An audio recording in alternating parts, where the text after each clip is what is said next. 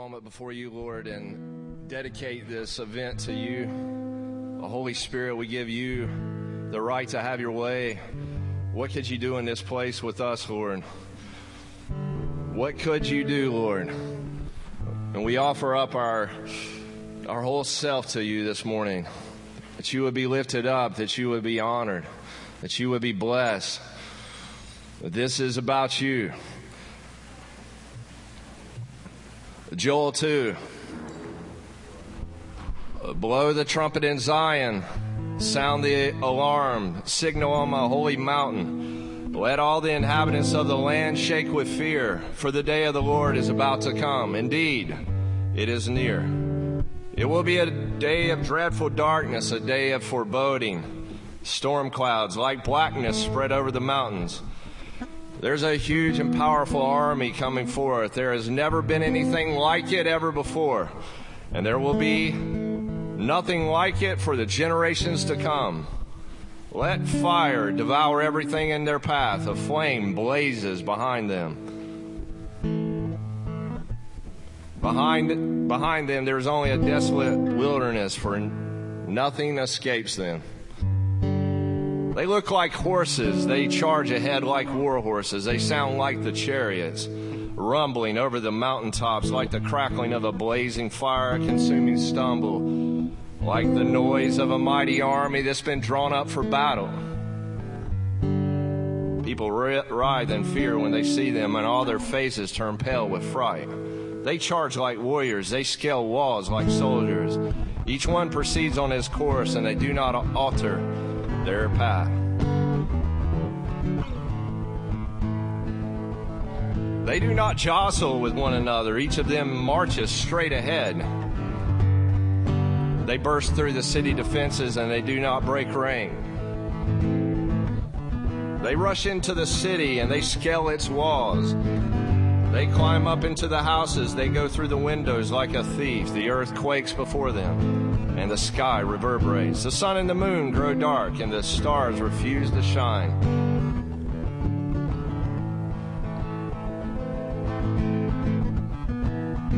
The voice of the Lord thunders, and he leads his army. Indeed, his warriors are innumerable.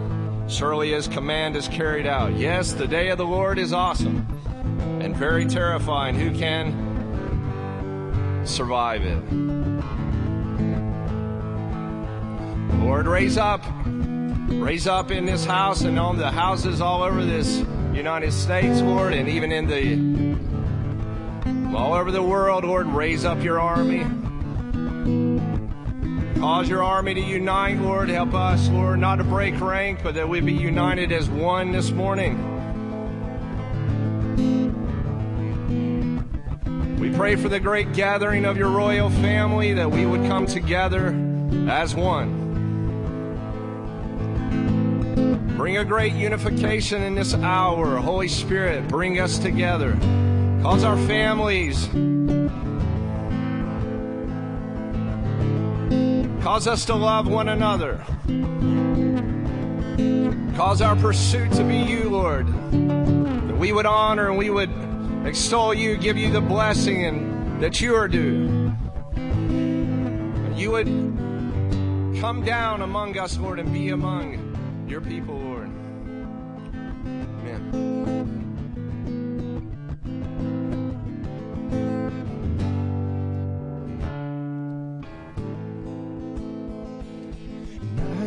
To dance on the chains of my circumstance, walk on the waves of the storm. And I want to dance on the chains of my circumstance, walk on the waves of the storm. And nothing is impossible for those who believe that God is love. Nothing is impossible for those who believe God is love. I want to dance on the chains of my circumstance, walk on the waves of the storms. I want to dance on the chains of my circumstance, walk on the waves of the storm. And nothing is impossible for those who believe that God is love. Nothing is impossible for those who believe that God is love.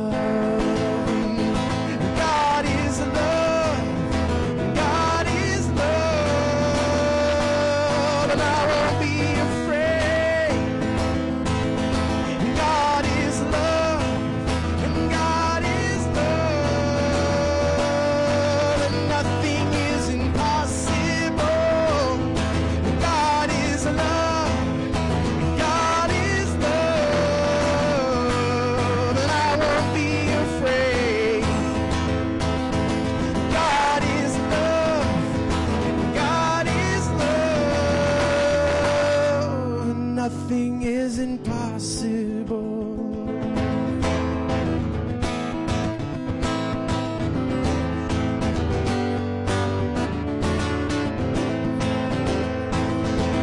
And I will live out these dreams you have placed in me. Shout down the walls of fear. And I will live out these dreams you have placed in me. Shout down the walls of fear. 'Cause nothing is impossible for those who believe that God is love. Nothing is impossible for those who believe that God is love. And God is love. Oh, God is love, and I won't be afraid. And God is love, and God is love. Nothing is impossible. You are love, you are love, you are love. Nothing is impossible. You're righteous and true, your judgments are true. Oh, God is love. Nothing is impossible.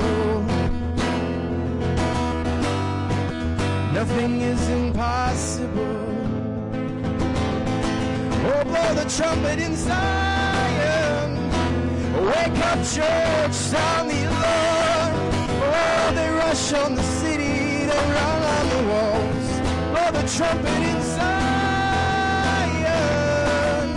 Oh, God arise, arise. Oh, oh, God arise, arise. Oh,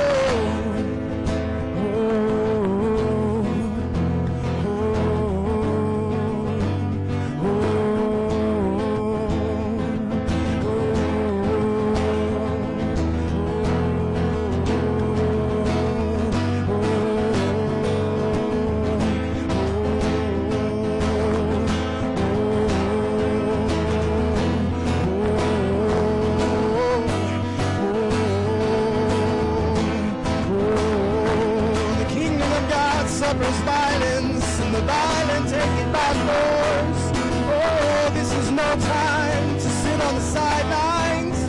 No, the kingdom of God suffers violence, and the violent take it by force. This is no time to sit down, sit down. Oh, stand up, oh church, stand up, oh church. Oh, the trumpet in Zion. Oh, God is love, make it a banner over you. Oh, it's a banner over you, it's a banner over you. Oh, the trumpet, God is love. Oh, sound the alarm, God is love.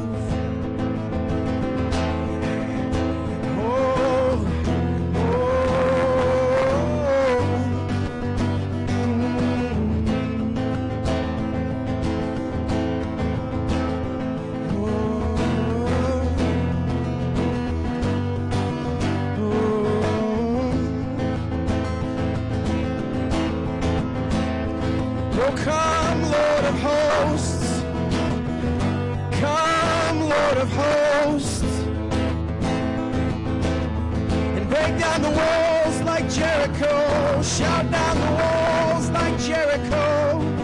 Come, Lord of hosts. I will live out these dreams you have placed in me. Shutting down the walls of fear. And I will live out these dreams you have placed in me. I'm shouting down the walls of fear. Oh, teach us to fight. Teach us to fight. Oh, teach us to fight. Teach us to fight. You know, David said, He has taught my hands to war and my fingers to fight. He actually wasn't in battle when he wrote it. He was actually worshiping the Lord.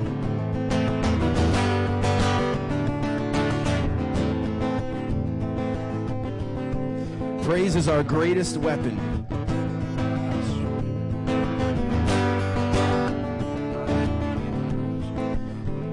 Oh God, help us, help our unbelief. Oh God, help us, help our unbelief. Oh God, teach us the ways of David. Teach us the ways of David. Help our unbelief, God, help our unbelief. Oh, teach us the ways of David's tabernacle. Oh, teach us to war. Teach us to war. Oh, why do you boast, oh man, in your wickedness?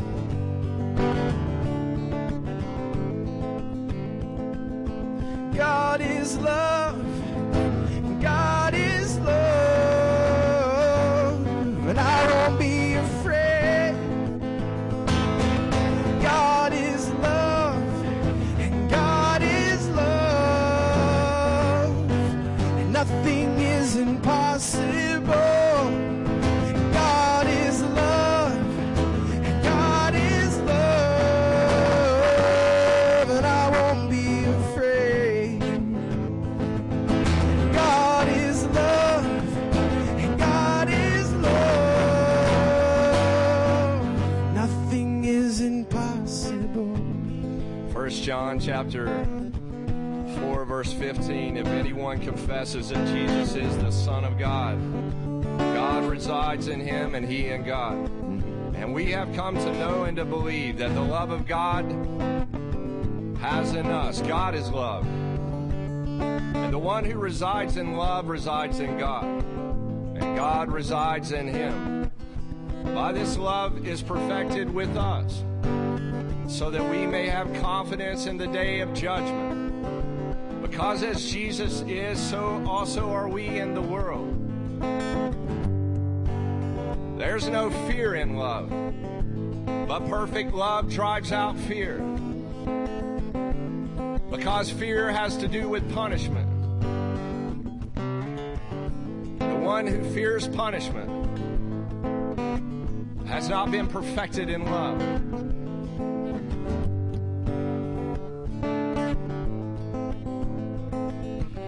So listen and hear the word of the Lord. The Lord is not here to punish his saints. Because it says in Hebrews chapter 12 that he disciplines those sons whom he loves. So he brings us into discipline because he loves us. The Lord doesn't punish us. He disciplines us because he loves us. He's a very loving Father. If you've ever been punished, you know what that feels like. It's the beatdown. But that's not who our Father is. He's filled with love and tender mercies and kindness. So we don't have to shrink back anymore. You know, when he comes to us with discipline, we can run into the arms of Abba. We can run to him because there's no more fear. Because everything the Father does is out of love. But because he loves us with an everlasting love. He loves us and he wants to cure us. not punish us, but He's curing us so that we would be made more holy, that we be made like Him, that we would be conformed to the very image of Christ. See, we don't have to pull back anymore, because as we worship the Lord this morning, no more punishment. Listen to the ways of the Lord, for I delight in you, says the Lord. You can receive the delight of a father. Let Him draw you up near to you. No more ashamed. No more guilt-ridden. It's just free. Oh, we can be free. It was for freedom that Christ came to liberate us out of bondage into the glorious freedom of His Son. Yes, we can be free. Let this house be free. Let us have freedom. Let us worship the Lord. No more fear. No more fear. Oh, we delight in you because you delight in us, God. Oh, you love us with an everlasting love. Oh, Jesus. Oh, this is the sounding of the alarm on the holy hill of the Lord. Yeah, blow the trumpet in Zion. I'm loved and I'm a lover. Oh, you delight in us, Lord. We don't have to be afraid.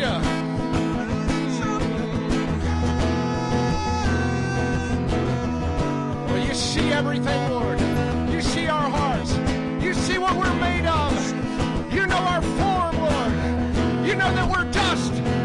And you have compassion on us, and you love us with an everlasting love, an eternal love. Oh, bring your discipline in our life. We long for holiness. We long to be like you.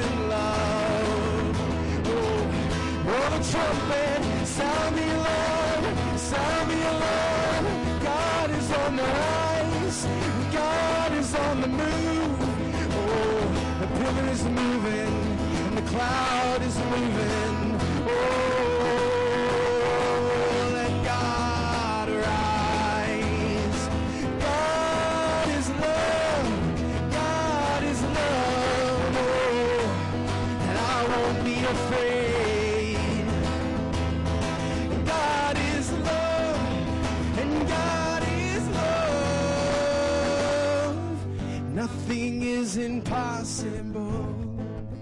His banner over you and me. His love. His love. Oh, His standard over you and me. His love. It's always been love. For as much as He's loved the world, He gave His only Son. His standard has always been love. It's who He is. It's who He is. It's who He is. It's who He is. It's who He is. Oh, there's no turning in Him. It's who He is. It's who He is. Oh, it's who He is. Oh, God is love. God is love.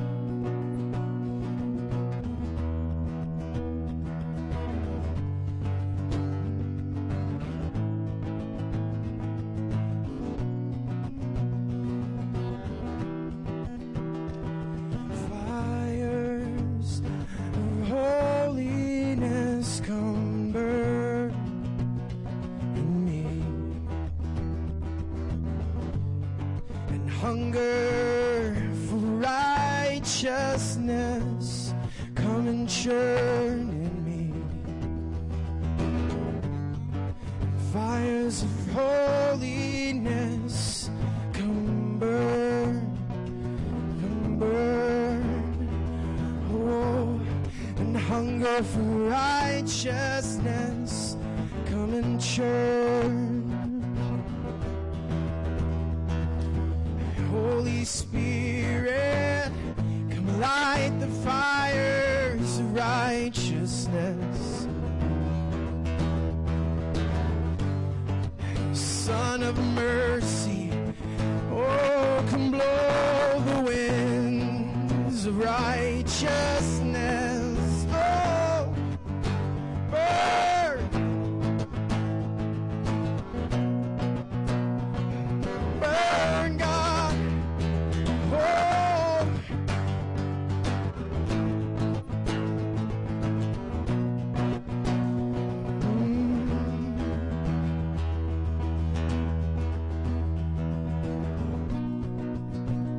come light me up, 'cause I want to burn with your goodness pouring forth, so evil hearts will turn. A torch that will shine forth your glory in this night. In the darkness will I be the outshining of your light. Come light me up, oh, I want to burn, I want to burn with your goodness. It's pouring forth,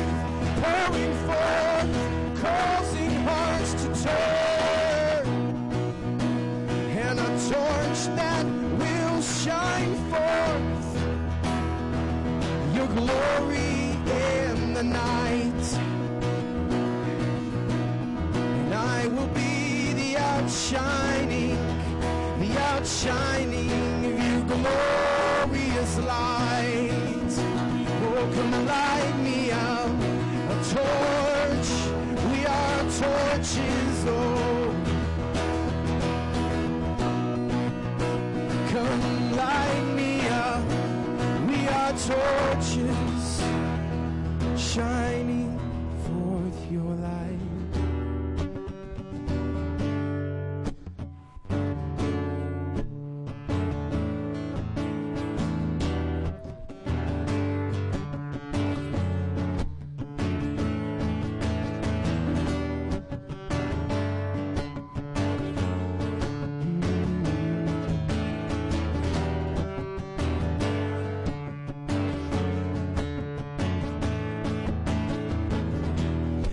This hunger's boiling inside my chest, and I feel this aching. I gotta be with you again. Would you open my eyes? Let me see you here. Would you open my ears? 'Cause I wanna hear. Fires of holiness, come burn in me. And hunger for righteousness, come churn in me.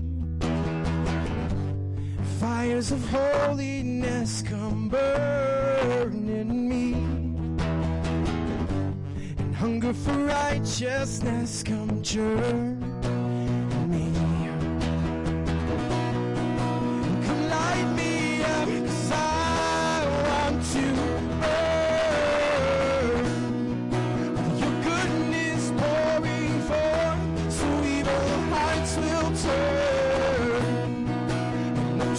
That will shine forth your glory in the night.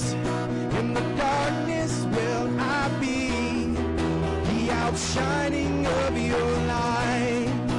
Yeah.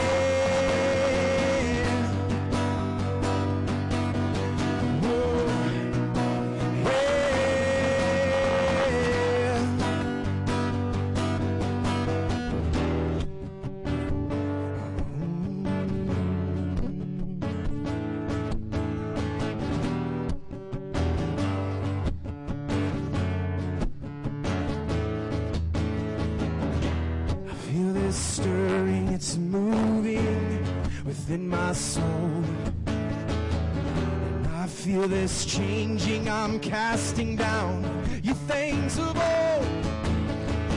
But you are my heart, I wanna be your gate. You open my mouth, I wanna sing your praise. Fires of holiness come burn in me, and hunger for righteousness come churn in me.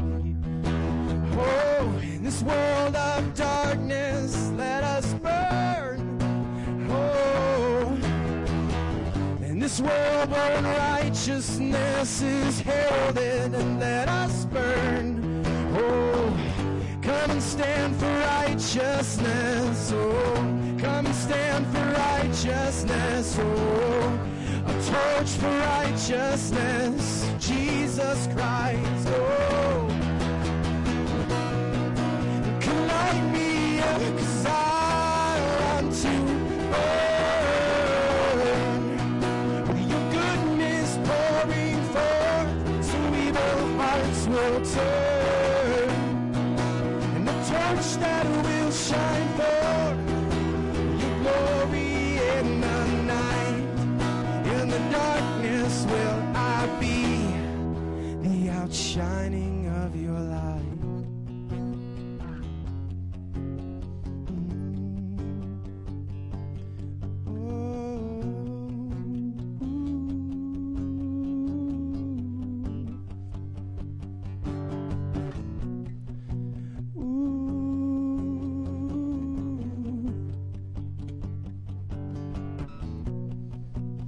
Light us up, God, light us up. Oh,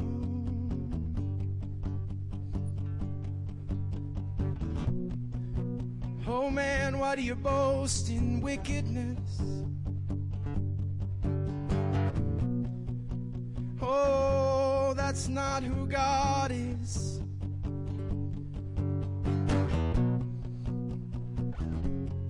He's full of righteousness, he's full of justice, he's full of grace and mercy.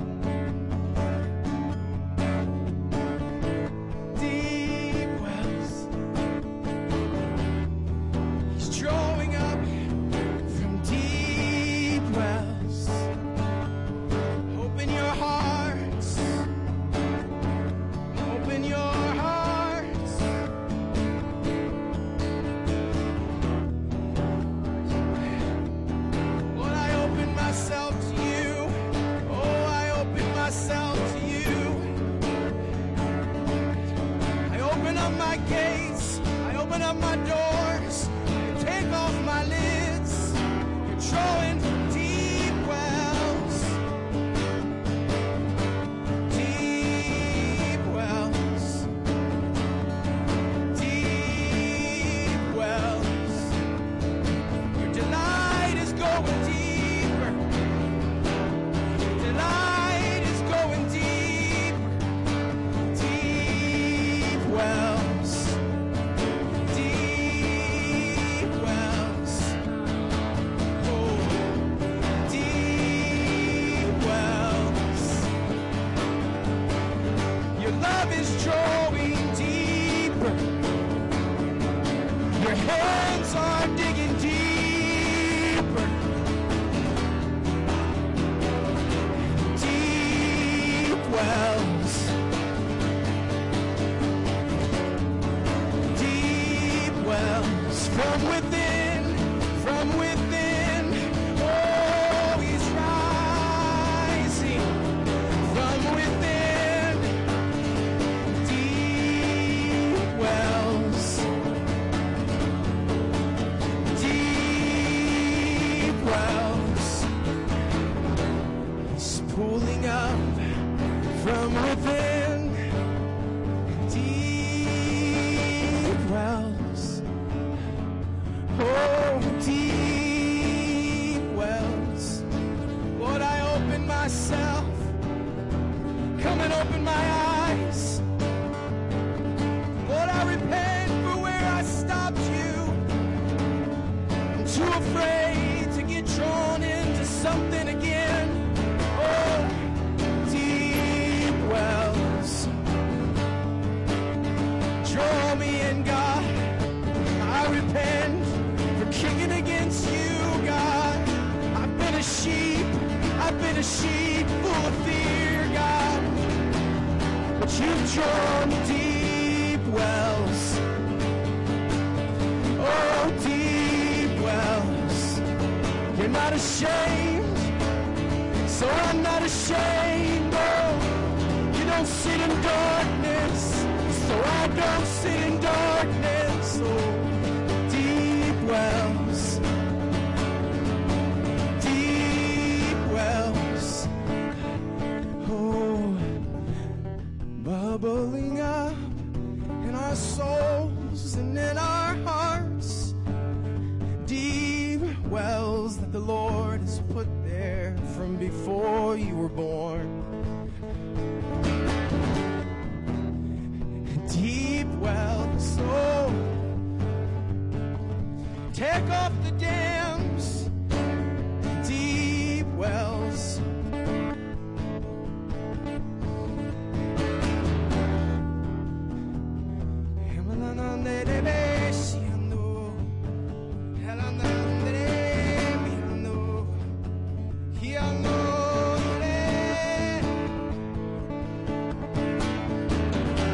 I will sing of the greatness of God amidst my misery. Oh, I will sing of the greatness of God from deep wells in my soul, and I will shout of the greatness of God,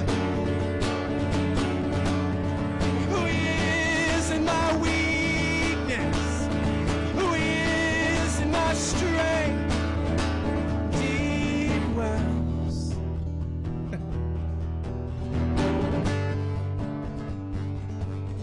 Deep wells. Deep wells. I know this might be a little bit, well, here we are. It could be a little bit awkward sometimes.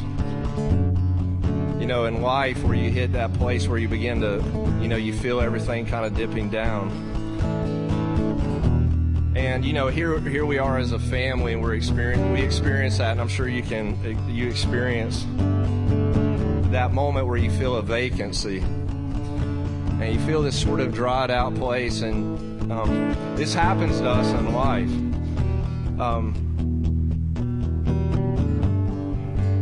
And as you go on with the Lord, you become more and more confident in Him that He's going to meet you there. because you begin to build a history with him, and you find out that when you hit the bottom, that he's there. This weekend, I just want to make my own public confession, and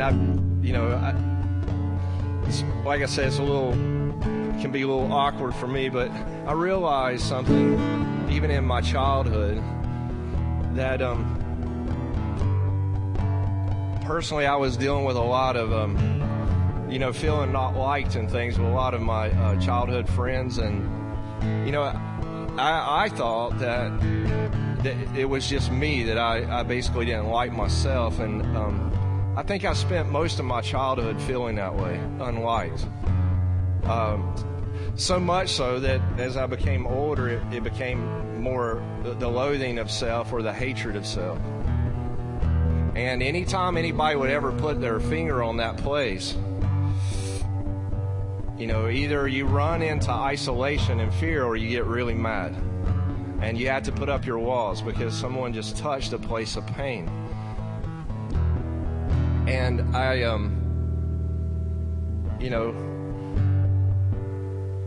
think personally I've been dealing with this my whole life. And you come down to that spot and someone touches you there and it hurts. And then you have to fend off around yourself and everybody around because someone touched what Henry Todd calls the deep bruise. And the Lord, he keeps navigating with us down deeper and deeper and deeper. And some of us will get into isolation, and we end up abusing things in our life. It could be our friends, our family. Some get into other kind of abuses, and we get in these abuse cycles. Some of us just blow hot mad, lose our temper, get fiery, push out everybody that way. And and this is what I love about our corporate time together. We can be vulnerable and authentic here. I want to be as authentic and vulnerable with you as I possibly can be. That, though I found this great joy, I found him to be so faithful in those places. I know many of you have as well. But he will heal us and bind up our bruises and bind up our broken hearts and heal us there, if we will just keep coming to him and not shrink back. He can take the patterns of even our childhood and begin to reconstitute them and show us that he was there all along with us. He can begin to wash out our offenses that are based in anger, or our isolation based in fear, and really, really say, hey, I love you. If we just let him. And many of you have tasted this wonderful, marvelous victory. That's why I was looking over at Stephen, I just could smile, because even as the song of the Lord starts to dip down into a place where you feel that vacancy, I know he's faithful there. And, one of my friends, he's not here this morning, but he says, how deep does the rabbit hole go? This eternal aspect of the Godhead who loves us, and then the other side of it, our pain and sin and what we were born into, many of us really victims, really, and some perpetrators. But hear the word of the Lord to us this morning. Listen, when we were out of our second song, he kept talking to me. He says, hey, I want to bring some healing here this morning. And I was like, okay, Lord, I don't know how to do that. But he's like, I want to go deeper. Many of us, we've traveled, some of you in here, you've traveled the depths of God. But Stephen starts singing the deep well, all the depths of the love of God.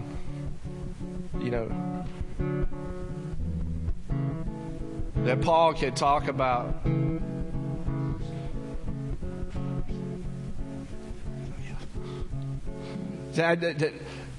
All the depths of the love of God. We can go deep. I want to give you an opportunity this morning to grab hold of him right now in this place. Steve Scroggs Sr. said this to me, said, there's so much happening in these events, but it's going to take a participation where we reach up and we basically take hold of him. You can have as much of him this morning as you want. If you allow all the, I'll do it with you. I want to do this with you. If you'll just allow your defenses down this morning, allow yourself to just in yourself just say, Lord, take me. I want to fly with you. Lord, have your way with me. Man, he'll do it. But we have to, he's such a gentleman. The God, man, is such a gentleman that he will not violate your person. He will stand right here. I think I've blew past him so many times, the gentleness of Holy Spirit, because of my own inconsideration. But the gentleness of God, that he would be right here with us right now. He's just looking for an opportunity for somebody to just say, have your way with me. I want to begin as one of those to you this morning. Go deep down into the pain that hurts, that when somebody touches it, I want them to see you, Lord. I want them to see you. I don't want them to see me and my defense systems anymore. I want them to have you. You'll have to do it. He won't do this part for us because he's so gentle and he's so meek and he's so loving. He will not violate you. He will not force you. He doesn't strong arm us. He doesn't manipulate us. He doesn't try to work an angle for his own benefit. He doesn't keep a record of wrongs. He cast them into the sea of forgetfulness. When he says navigate with repentance, what he's saying is not like so many have said to bow your head in shame because you did something wrong again. What he's saying is, look at me. And I love you. This is what's wrecked my own life, is the very love of God. This is what's messing with me. This is the only reason why I'm up here. Because he came in, he did something. And all the self-hatred and the self-loathing and you're like, you meet me there. And the guilt from sin and the shame from doing wrong, from hurting other people. And he says, let me intervene. Let me get in there and love you. Sometimes it makes us so wild, we'll shout. It makes us so wild, the very love of God, we'll dance. It makes us so crazy because love is like that. It just messes with you. You get crazy for love. You become a fool for Christ because somebody finally came in and hit the spot that's been hurting all along. He's not going to take you to the woodshed. For many years, that was my view of God. I'm going to put the beat down on you. No. I'm going to make you feel bad every time you do something wrong. No, when you mess up and when you do wrong and you sin, he's standing there waiting. Just turn to me, says the Lord. You reach out inside yourself and just do this with me this morning. Let healing come to you this morning. You think, oh no, I've been here many times. No, you haven't. You might have been here, yes, but you haven't been in this time, in this day on February the 21st. You haven't been here today. This is the moment. Don't miss your moment. You don't have to curse anymore when the pain comes.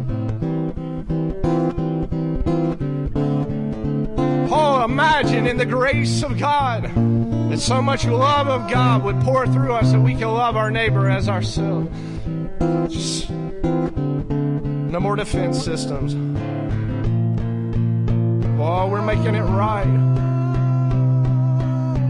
Receiving the imparted righteousness of God.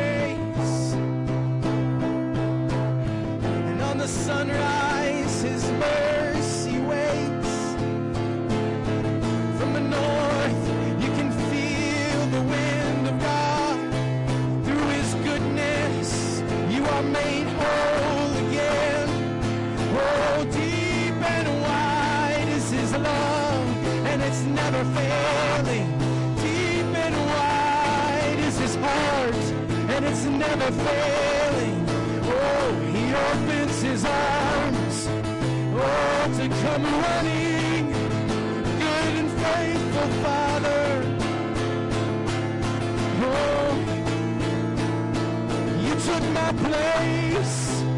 You took my place.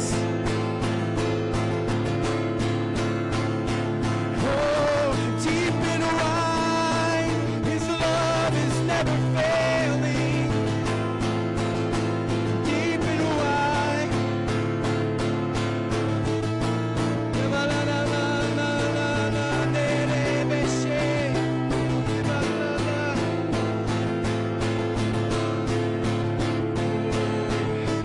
Deep and wide, His love is never failing.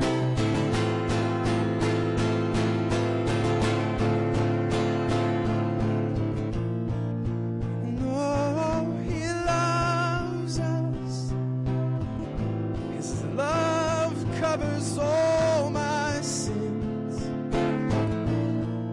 And oh, He loves me.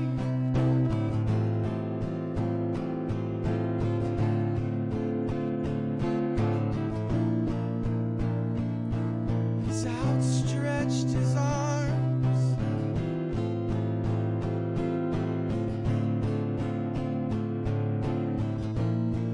Deep and wide is this river of God. If you come to your knees, you can have up to your knees. But if you come up to your waist, you can have up to your waist.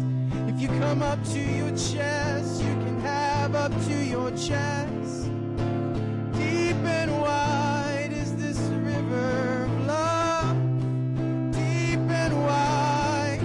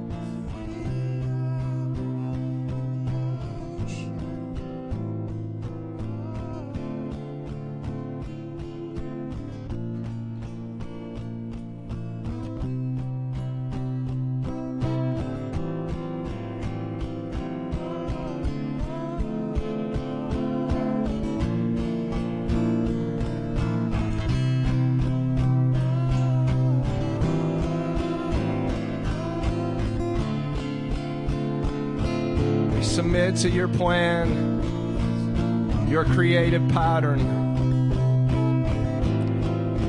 We submit, Lord, that you, as person, knows how to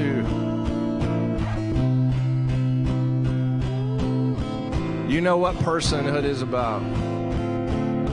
You know how to make a person. You know how to fix a person. We submit to your workmanship.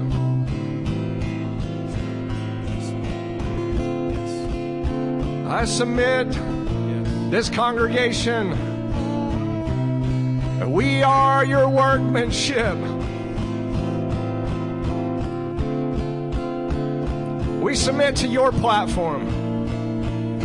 We submit to your idea.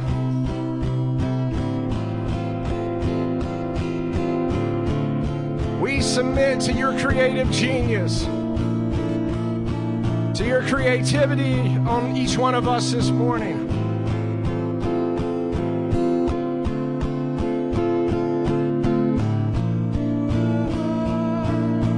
Listen, put your hands out to receive. Okay, listen. We're your workmanship, Lord. Created in you for good works. You prepared us, Lord, before time even entered into the equation with us. You prepared these good works for us to walk in beforehand. In the time of even the Genesis 0.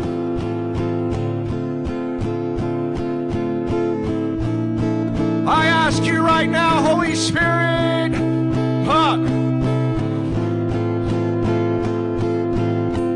drop out of the heavens the creativity on your people with new ideas,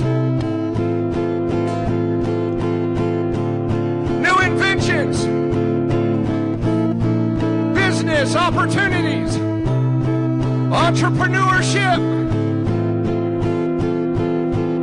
all out of delight. We receive your idea of us, that you are never going to agree with a different version of us than the one you created. I don't want a different version. I want your idea, Lord. I want your idea of who I am.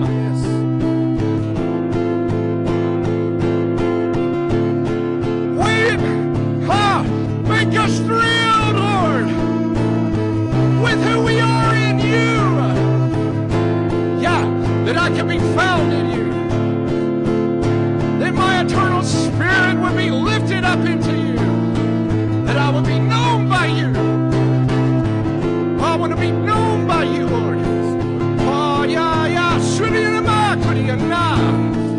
Oh, drop down your doctrine, Lord, and let it come down like rain. Let our minds be filled with your word. Let us know your word, that your word speaks a better thing. We thank you for the blood. Thank you for the blood. I'm grateful for the blood of Jesus Christ. I thank you for the blood that's washed us free of all our sins. Oh, I'm grateful for the blood. Oh, I love the blood. Oh, I love the blood. The top of your head to the sole of your feet, washed in Emmanuel's veins, let the blood flow. Cleanses our DNA, cleanses our minds. We can have your mind, Lord. We can have your mind.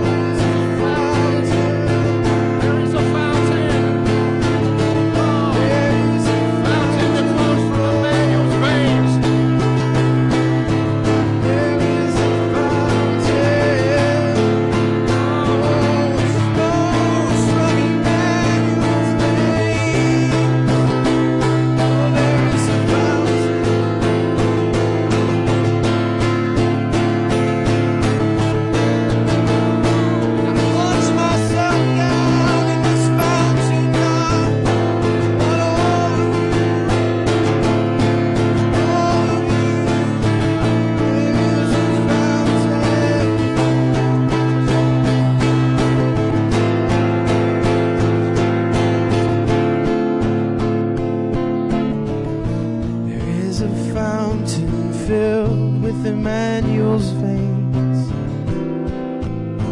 blood drawn out for you and me. Come and plunge yourself down in this fountain and watch all the guilty stains flow away. There is a fountain.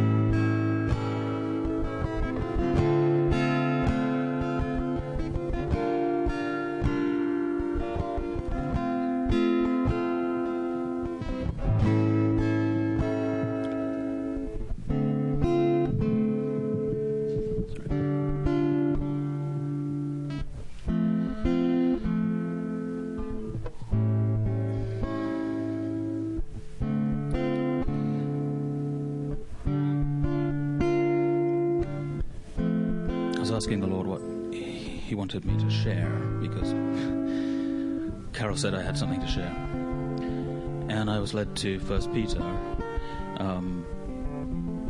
So starting in verse 3, Peter writes, "Praise be to the God and Father of our Lord Jesus Christ. In His great mercy He has given us new birth into a living hope through the resurrection of Jesus Christ from the dead, and into an inheritance that can never perish, spoil, or fade. This inheritance is kept in heaven for you, who through faith are shielded by God's power until the coming of the salvation that is ready to be revealed in the last time. In all this you greatly rejoice, though now for a little while you may have had to suffer grief in all kinds of trials. These have come so that the proven genuineness of your faith, of greater worth than gold, which perishes even though refined by fire, may result in praise, glory, and honor when Jesus Christ is revealed. Though you have not seen Him, you love Him, and even though you do not see Him now, you believe in Him and are filled with an inexpressible and glorious joy. For you are receiving the end result of your faith, the salvation of your souls. Concerning this salvation, The prophets who spoke of the grace that was to come to you searched intently and with the greatest care, trying to find out the time and circumstances to which the Spirit of Christ in them was pointing when he predicted the sufferings of the Messiah and the glories that would follow. It was revealed to them that they were not serving themselves, but you, when they spoke of the things that have now been told you by those who have preached the gospel to you by the Holy Spirit sent from heaven. Even angels long to look into these things. So the key thing that leapt out to me in here is those generations that went past, the prophets of the Old Testament, they were shown things, but they didn't see the fulfillment. It was for us.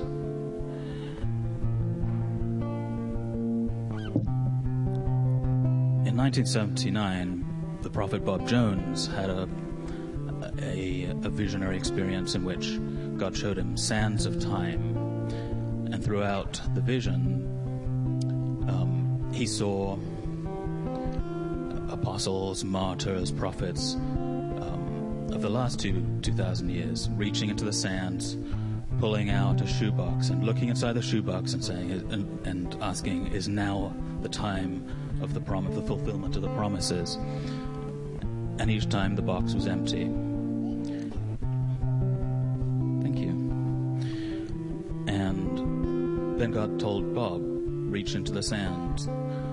Bob said, "They're all empty, Lord." And God said, "No, reach in." So Bob reaches his hand into the sand, pulls out a box, opens it, and there's a note and there's a letter in it, and it says, "Greetings, you've been drafted into the army of God." And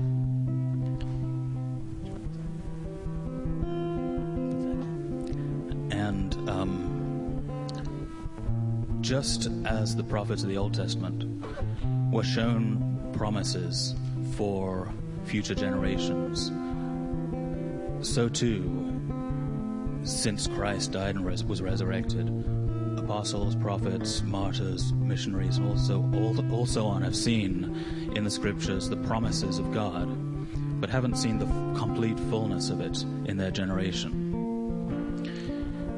And what God showed Bob in this vision was that there is a generation that sees the fullness, and Bob was shown that it is now.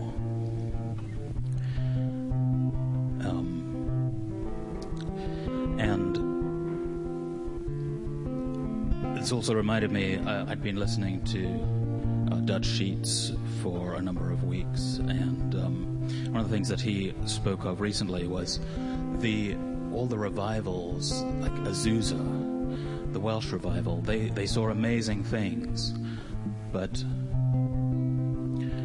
all their prayer and intercession, we stand on their shoulders. We inherit all the promises, all the glory of the miracles, the healings, the astonishing things that happen there. They didn't see. They saw something. They saw a time-limited fulfillment. There were limitations in some way, but in our time, God has said, we get to see the fullness of it. And we can call it. We can call it into being now. We can declare it into being.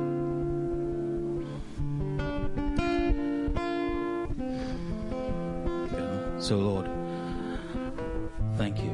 Thank you for all the promises that you have spoken through the prophets and martyrs and missionaries and people who've gone before us all the way thousands of years. And I declare now that now is the time in these end times, as things are coming to a close in a short time, that now is the time that we see the army of God raised up.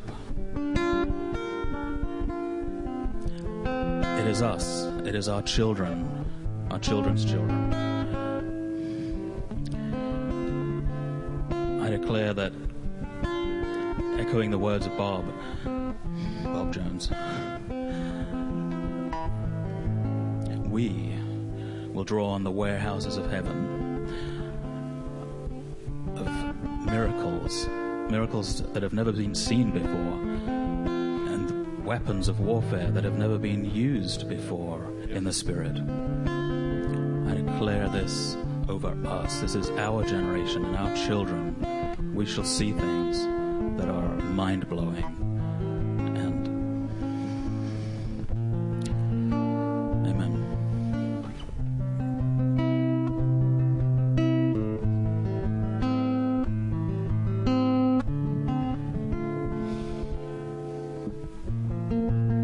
You know, the voice of the prophet is subject to the prophets, right? And the Lord is interested in making things very sure. When we came into this event today, I asked Stephen, I said, what do you have? He said, I've been in Joel 2 all morning. And, is that right? I say that right? Okay. I've been in Joel 2, and then the Holy Spirit's just impressed on me to ask Pete, as he's coming into his office and the prophetic gift that sits on him, and it's exciting to know that in the middle of this authenticity that we're after in the gospel and Jesus being magnified, that at the same time the Lord has the prophetic word made more sure. I wanted to share with you just a moment, a little bit more context out of what Pete is saying. With Bob Jones, what had happened, he had related a vision that he had, and he said that the Lord said, come, and I want to show you something else, and so he goes on, and he says, I saw the Lord like he was looking at these little yellow things, little round things like the Spirit of God. And he said there were billions of them, and it was like him, and all the angels were looking through these, and every once in a while they'd say, here's an end time one, and get it on down there at the end. This is another good one. And he said, we're collecting those who are foreknown and predestined for the end times.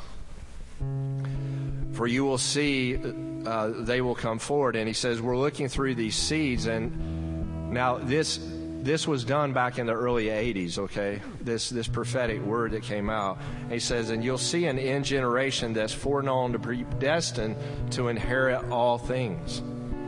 And these will be grandchildren to you. Now, Bob went home to be with the Lord back in 2014, actually last week. It would have been on Valentine's Day. And he said, these will be your grandchildren. And then he says, you will write into their minds and write into their children's minds. You're to bring them to a place to allow my Spirit to rule in their life so that they can begin to set the church on its proper foundations, as they will. He said that they will birth the church, but their children will attain levels in the Holy Spirit that they will not. And although their parents will reign over them, they'll be leaders in the last days church. I just want to say this because when Collider was implemented by the Lord, this ministry, over the last year or so, when the Lord began to raise this ministry up, he said this will be an end-time ministry. It's not necessarily a last days ministry, it's an end-time ministry. It basically is meant to dovetail into the return of Christ. And we're to go all the way with what the Lord has, because on this house is a mandate, under an apostolic mandate, to pioneer for a glorified body. And so years ago when we were receiving this ministry, it was in 2008 when we began receiving this ministry out of 6 to 8 hours a day of prayer before the Lord. The Lord said, I'm going to raise up an order of Melchizedek, right? And I didn't know what that meant or anything about it, and it's a really cool story, and sometimes I'll tell you the story. But he brings this a transcript to me sometime after to bring a confirmation that we were on the right track, that I'm reading to you now, that Pete is referencing. You know, what I'm getting at here is this is so exciting. Because when many of you have waited on the Lord to bring a move in your life, and you've attended unto Him, you know, for us, my wife and I, since I left the Air Force, is going on 17 years. When the Lord started to deal with us and come in dreams and visions and bring this ministry to the forefront. So for Pete to say this and Stephen to say this, and sometimes you got to hear Stephen's story. It's incredible when he was born and what God did with us. That many of us have been ordained for this by the Lord, that we've been brought together. And so he says, he said, there's a purpose of the Lord in these seeds that will glorify Him above any generation upon the face of the earth. They will move into the supernatural like no one's ever moved in it. And they will do biblical signs and wonders. And I don't mean that we seek a sign and wonder. Now hear me, okay? Because it says signs and wonders follow those that believe. It doesn't say if you see a sign and wonder, therefore I'll believe. You got to understand that, because people get mixed up on that. He said they themselves will be a generation that are raised up to put death itself under their feet. And they will glorify Christ in every way. The church is raising up the government. And this was a real switch for us coming into this, because we had, Kara and I, with some of you in here, we had church planted 9 attempts to launch God's work. This is the 10th. And the Lord said, at this time, when we begin to launch this work, it will be governmental. It's not just related to, it's king and priest. It's not just priest. It has the kingly element, because God is interested in the government, because He runs the government.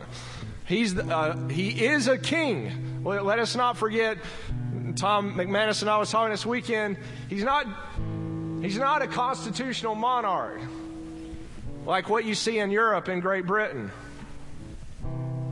He's an absolute monarch of the highest order, because He actually owns all the land, owns everybody, He owns everything.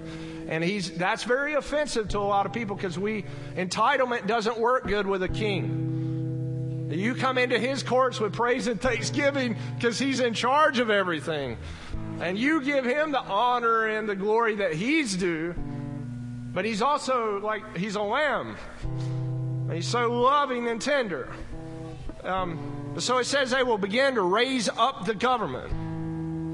And He is the head of that government. And so the glorious church might be revealed in this day, because the Lord Jesus is worthy to be lifted up by the church that comes to the full maturity of God-man. And hey, that's why you've been through trials. That's why we've all been through some stuff following the Lord.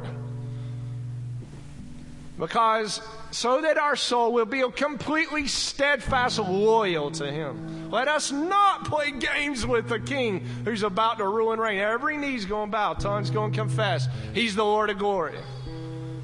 And you know when you get the shakedown inside, I mean, we all experience it. The shakedown of, will I place all my trust in Him right now when that's going on in my life? The Lord's looking all over the earth for He has eyes towards faith that says, you're everything to me. And I will not compromise your word. I will not compromise your value. And He becomes our greatest value.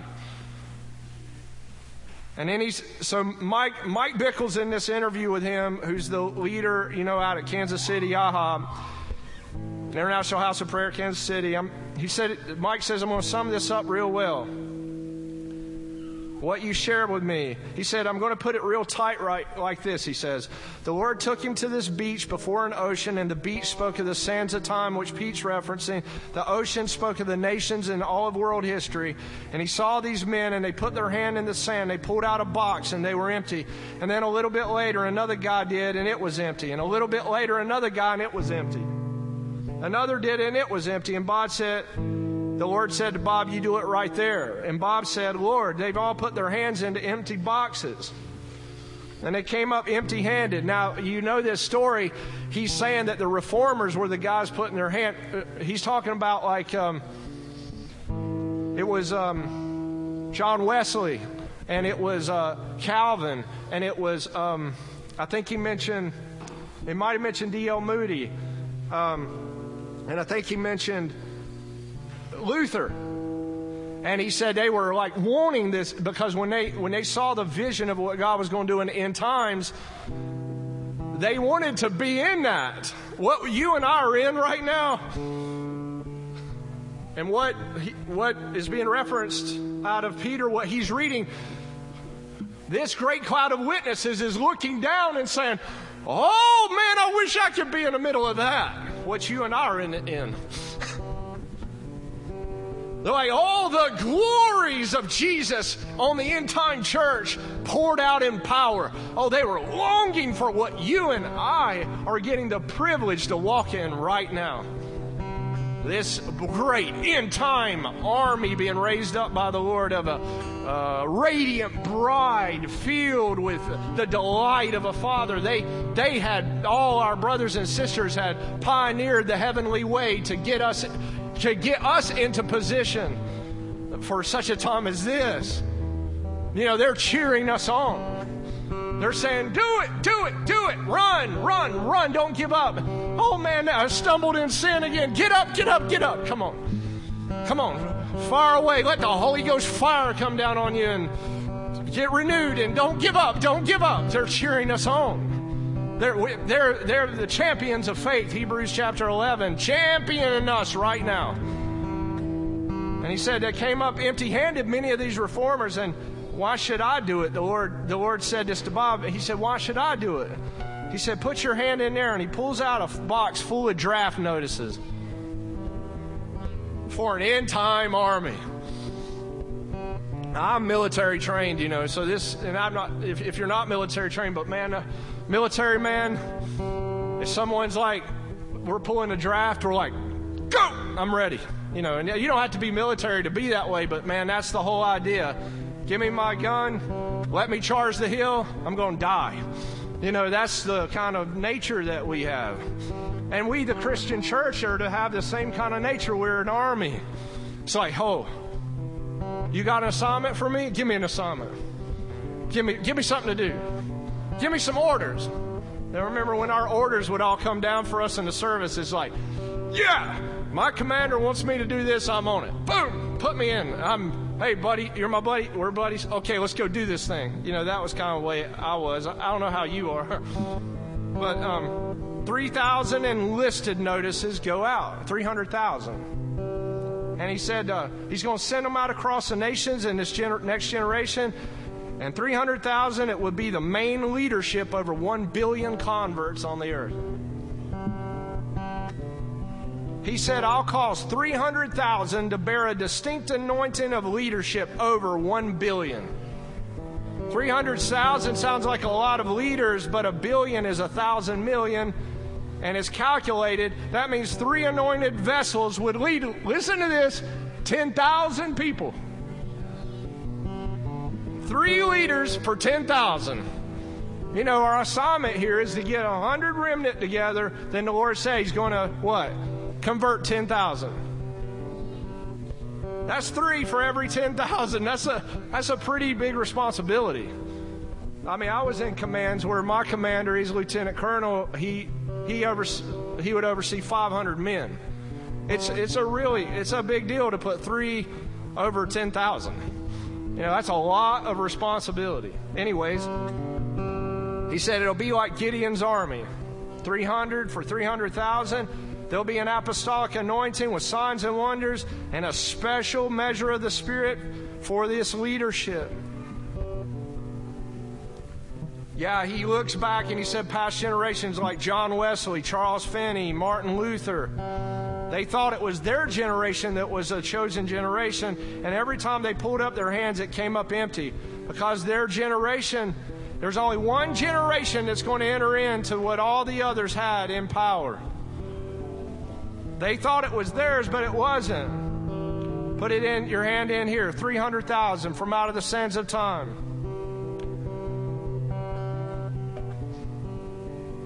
He said that they will not only have the Word of God in them, that's the foundation, which is the apostolic and prophetic mantle, but they will have the Word of God in them with power with the Word. And I can tell you this, the Lord will not hand His power off to anybody that's going to abuse it. He just won't do it. It'll corrupt you. He doesn't want His power to be used, especially. That's why many of us have been in such severe trials and tests. Because the Lord cannot entrust that level of power to someone who'll look at it and take it as their own. He said, and the barrenness of the church will be over the foundation of the church, and it'll be raised up. The walls will be raised up, and a glorious church will begin to birth. And it will take another 15 to 20 years. Now, this was in the 80s. He says, 82, I think it was. I think it was the year Carol was born, or it was the year.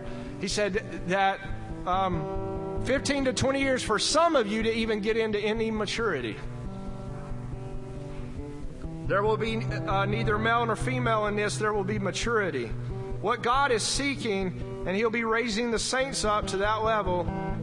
Now listen, first He will bring in the fivefold ministry. And this is what really struck me when the Lord brought this document to me out of like nowhere, because I wasn't like searching for it. After we received MZ Hop, which we had that church going for a decade, Melchizedek House of Prayer. Listen to what he says. He said, first a fivefold will come forth, then a ministry after the fivefold is coming forward. The Melchizedek priesthood. And man, I remember in 2008, I was sitting there in prayer and I was like, what? 82? Bob's saying this, and I just was pacing the floor in there. I remember that day a guy, he said, can I come pray with you? I was going to seminary with him. His name was Aaron Buchanan.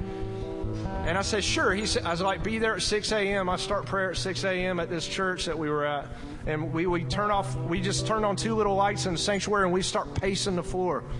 Because I left my career to fly jet aircraft, and I'm like, if I'm going to be that dedicated to fly, I'm going to be this dedicated to the Lord. I don't care what it costs. 6 a.m. in the morning, we're pacing the floor, and there's Aaron Buchanan, and we're walking past each other. His eyes get big around our saucers, and he goes, and I was like, yep.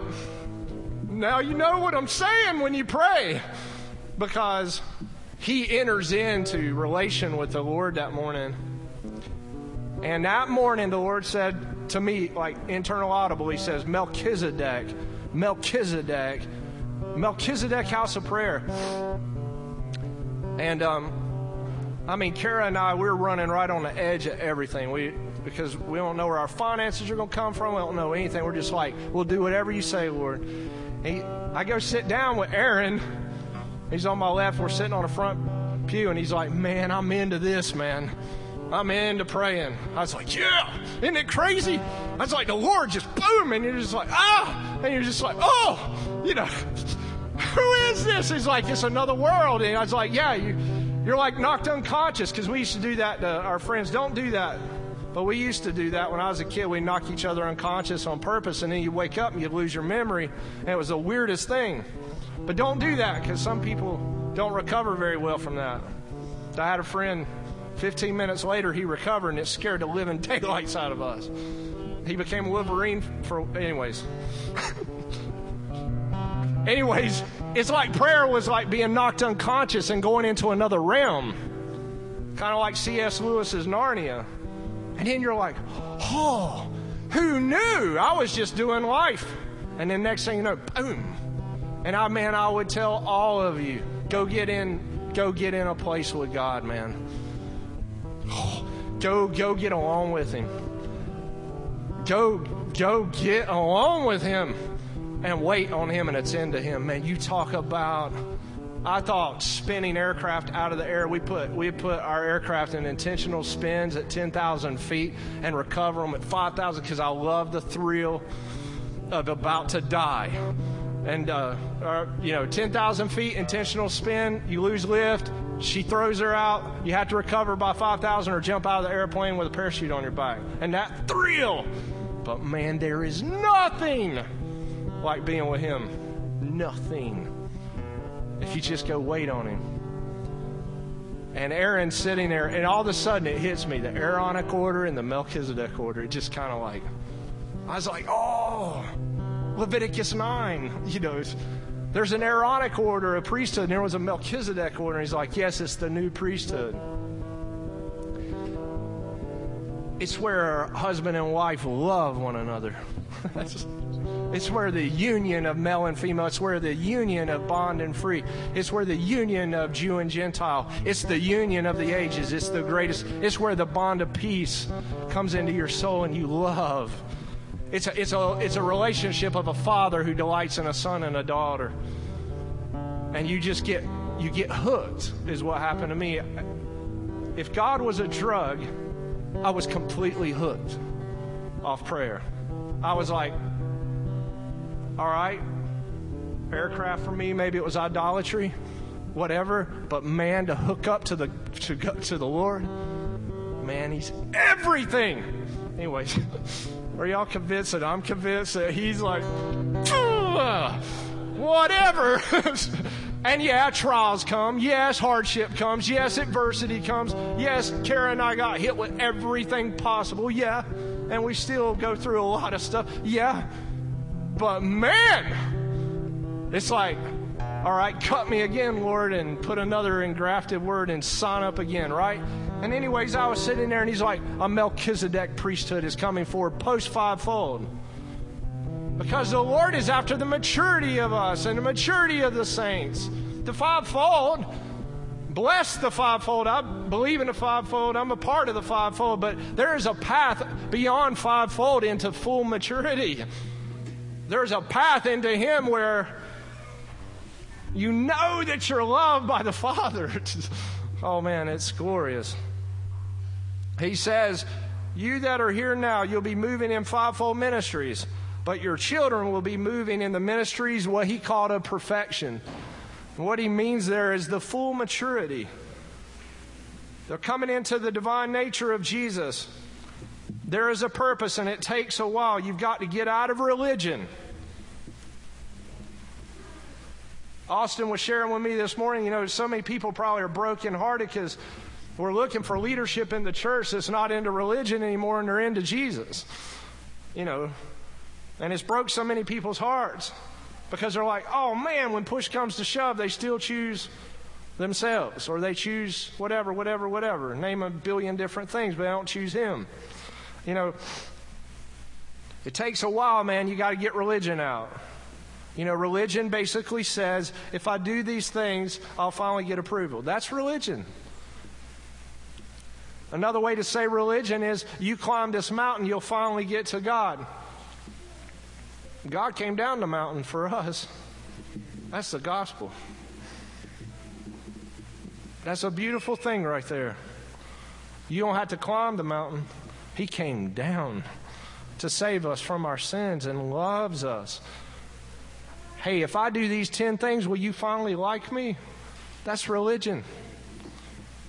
Jesus says, all been satisfied at the cross. I love you and I delight in you. Now repent and come to me.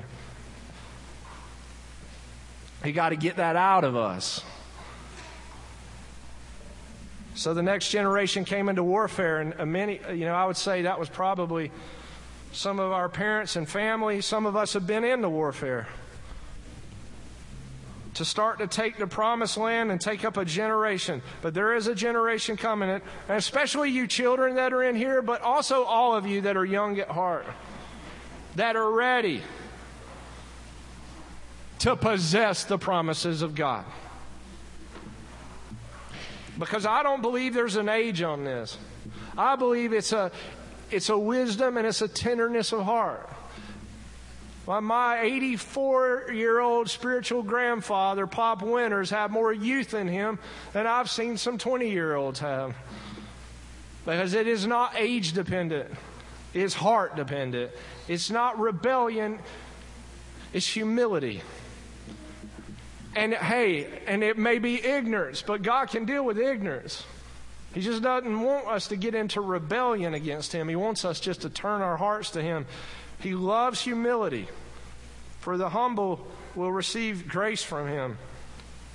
So He said that the next 10 to 15 years of that time, there will be new orders coming in the body. But He said our children will be the kings and priests of peace and not of wars. And they will go beyond where a lot of us are. I wasn't planning on that this morning. I just wanted to share that with you because I want to encourage you that many of you are taking up a draft notice and you take serious the mark of God that's on your life. That you wouldn't play games with the Lord's rewards, and you would prize heaven above everything this world has to offer. Will the Lord bless you in this earth? Yes. Will He take care of you and your family? Yes. But does He want you to prize Him more precious than anything this world has to offer? Absolutely. Put Him first. Put Him first in everything. Make Him your Lord. Make sure that you are placing Him as your highest mandate. Put Him first. And then love your neighbor as yourself. Amen? Amen. Let's take an offering this morning and just bless the Lord in just the opportunity to give today.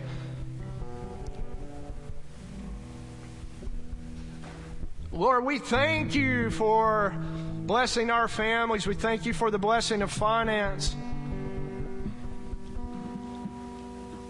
We thank You, Lord, that You take care of all of our needs. And Lord, we thank You for the principle of sowing and reaping, that every time we sow and we pay tithe, we get protection. When we sow above, you take that, Lord, and you turn what the little bit that we bring forward into way more than what we could have actually done with our own physical hands. I thank You, Lord, for that principle in our economy, so that we could operate with Your economics, Lord, the economy, Lord, that brings blessing and fruit.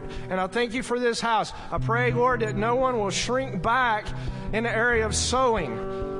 That you gave us the water, You gave us the seed, You gave us the dirt, You gave us everything else that we need. All we need to do is put our seed in the ground and tend it. And Lord, I just pray that this revelation will fall deeper and deeper on our understanding, our minds and our hearts. In Jesus' name, amen. Bless you as you give. Know I have this love in an earthen vessel. I have contained my life in emptiness. This hollow heart only You knew, but You chose to love these earthen vessels to fill us with You, to break us into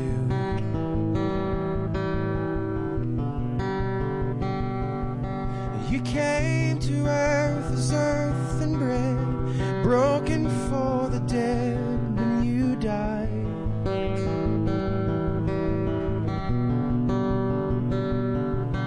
3 days had passed and long at last You've come, and now You're looking for Your bride.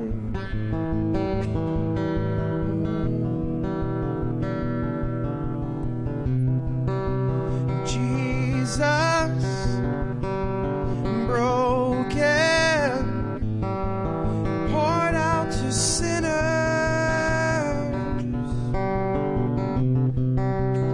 Jesus, broken, poured out to me.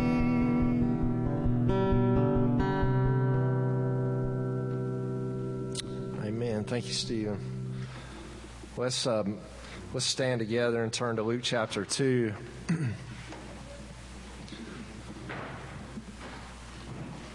This morning we will be in verse 36. and we will read through verse 40. If I don't know what versions you use, and I know this can throw some people, I'm using the NET, which is a New English translation.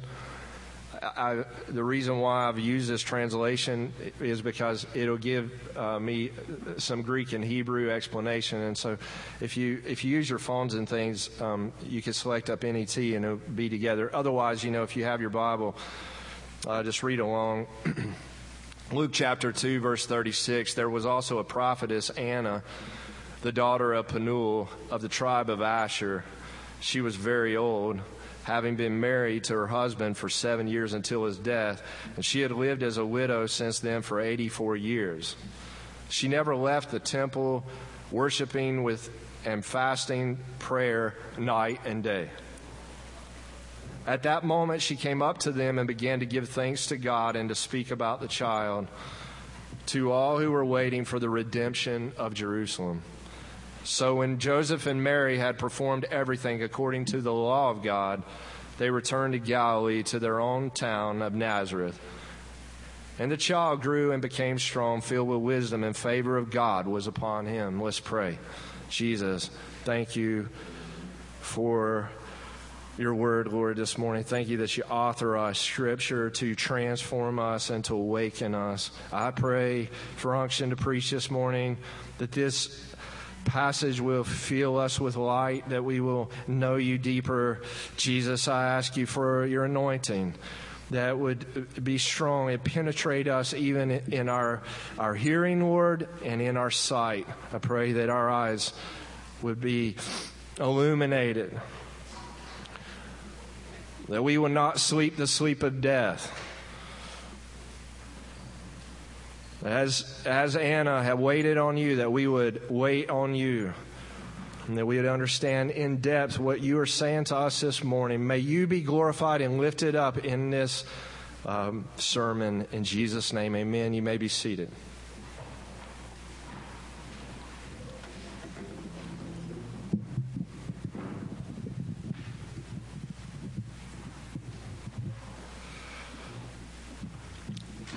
There was a prophet named Anna who was there with Simeon. And you remember, if you were with us last week in the text, Simeon waiting on the consolation of Israel. And Simeon had given himself to the Lord and was there to see through the circumcision of the Lord. And we understood something last week, that when God begins to move in our life, He'll oftentimes put us in a season of tarrying, a season of waiting. And that many times, especially in relation to this age that we're living in, because everything is so fast-paced and we got to have what we got to have now. And we got to make it happen, that this really, long-term waiting like this really flies in the face of our culture and the mentality of our day. Some of the greatest cathedrals that were ever built in Europe, they took the workers over 100 years to build. Some of the greatest architecture that you'll ever look at has 100-year legacy sitting in it. Sometimes 150 years. You imagine stone cutters, woodworkers, masons, all the different trades that would build something of that kind of capacity, and they would put all this energy into it, and you're like telling your boy, hey son, I'm coming up on 70. Daddy doesn't know if he can keep on going like he's been going. Maybe he's much a man. He's been carrying stone. He's been, cutting it. Hey, son, I'm going to need you to get ready because I'm going to have to clap, pop you out. We haven't even been able to finish what Daddy even began. And you see some of the greatest works that have ever been done. They're 2 to 3 generation works in those cathedrals. That son. And then the granddaddy's sitting there in his chair.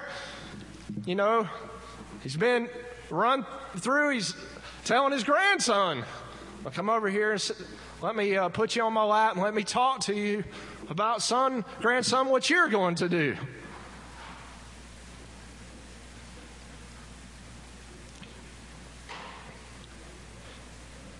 Usually anything in life that has real substance to it took time.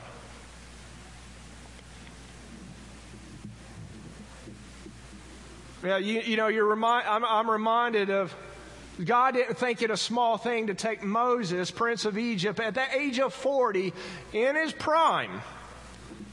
40 years old, he's still got some of your strength. Maybe not as much as some of you 20 plus year olds or 30 year olds, but a 40-year-old, I'm in my 40s, still can throw a little something around, throw a little weight around, can deal with some stuff.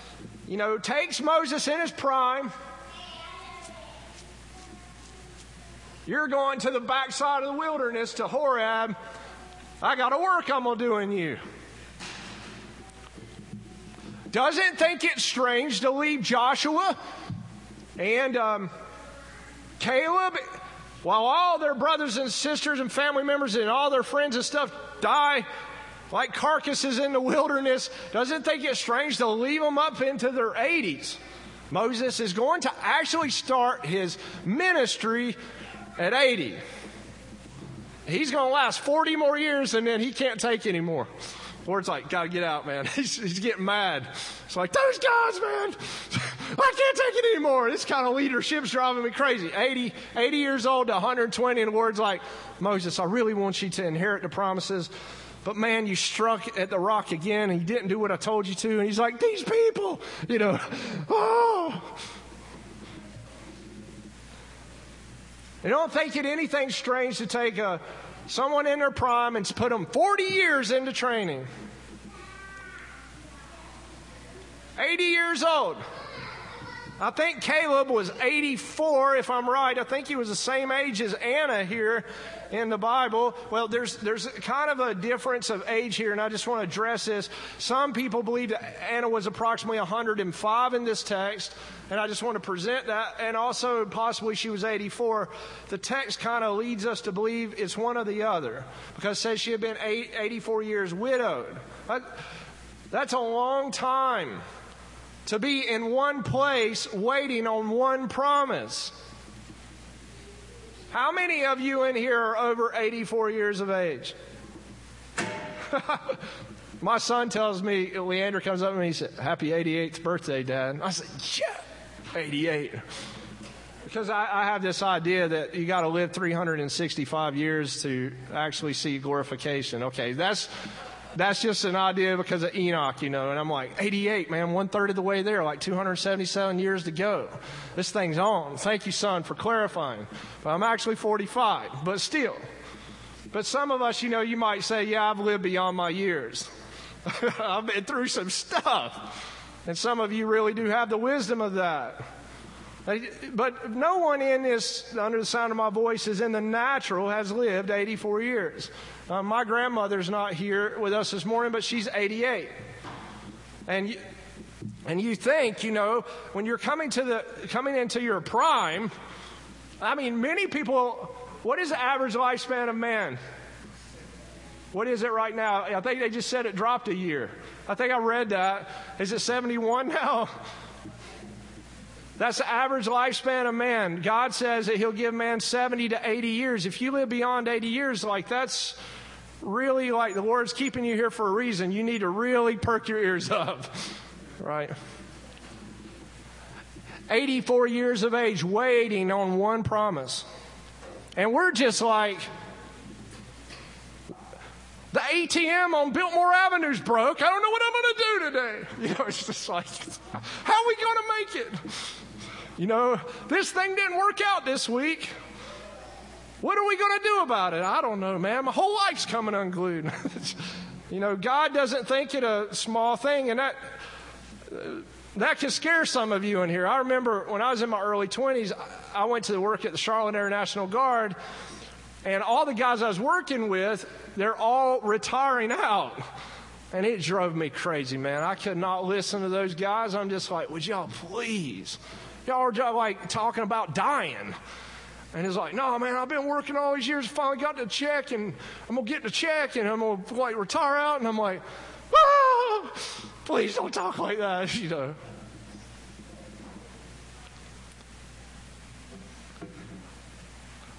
our ideas of our life every day and maybe the way the Lord looks at it, because the Scripture says one day is as what?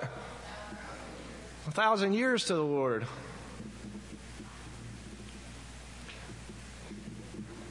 I believe in this text this morning that what we get here, and I think that what the Lord's really trying to get us to see, is that this woman who's called a prophetess,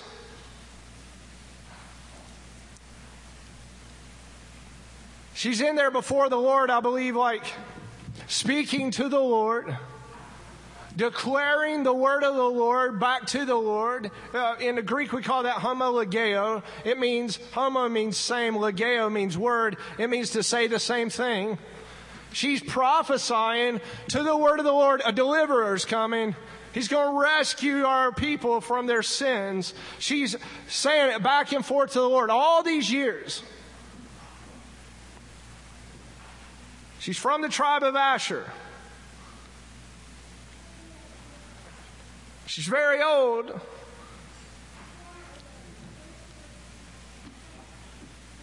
And she's a widow. She's alone. The Holy Spirit highlighted this to me. I just looked at the text just a minute ago. Penuel. Now, how many of you know where that word is used in the Word of God? Anybody know? Where, Janie? Genesis chapter, do you know?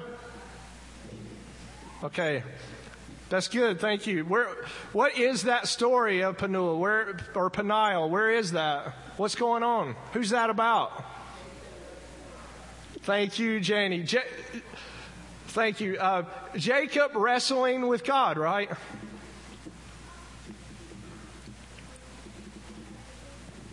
Do you know that story of that Jacob? You know that story? Some of us really know that story. The Lord called you Jacob. Anybody had the Lord call you Jacob? Ah, please don't do that, Lord.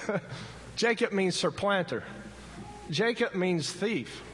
Jacob means I'm trying to get an edge on everything. Jacob's a mama's boy.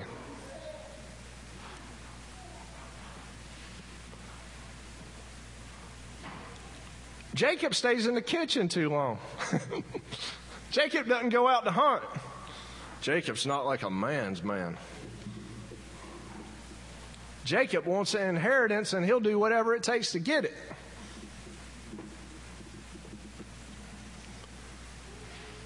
Jacob's kind of effeminate. Man, it's quiet now. Jacob understands this so well that when the mighty hunter Esau's out there in the wilderness trying to figure out how he's going to get something to eat, Jacob's like, I'll cook you a meal. I know how to cook. I've been with Mama.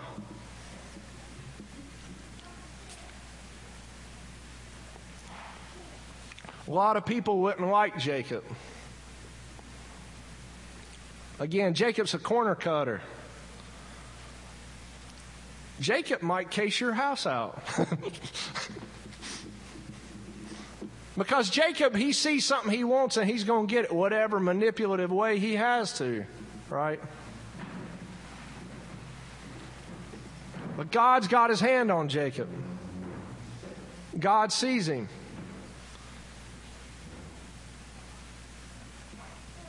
Jacob's going to have some encounters with the Lord. He's going to be the man that God's going to use to raise up an entire nation. Jacob, the corn cutting, thieving, rascal mama's boy, sissy pants.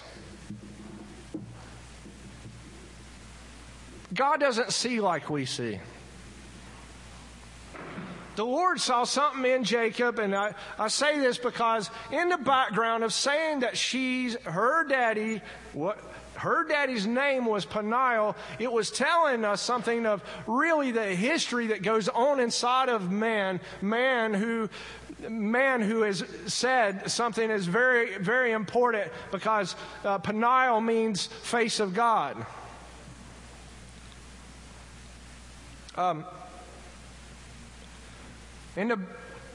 Asher, when you study about Asher, Asher is the idea of the one who brings forth the pleasant food. You see the picture here. We extract the text out of Anna's life, maybe what had been going on in her life.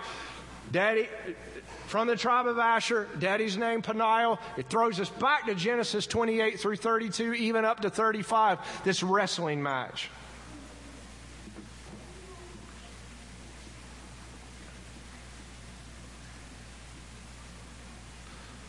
Man, that story, I can't even do it justice this morning. It would take me 5 hours to preach to you on Jacob.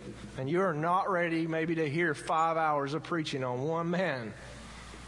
But I implore you to dig deep into his life.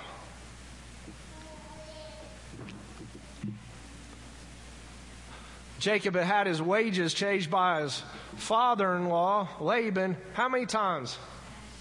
10. Thank you. 10 times he had his wages changed. 10 times.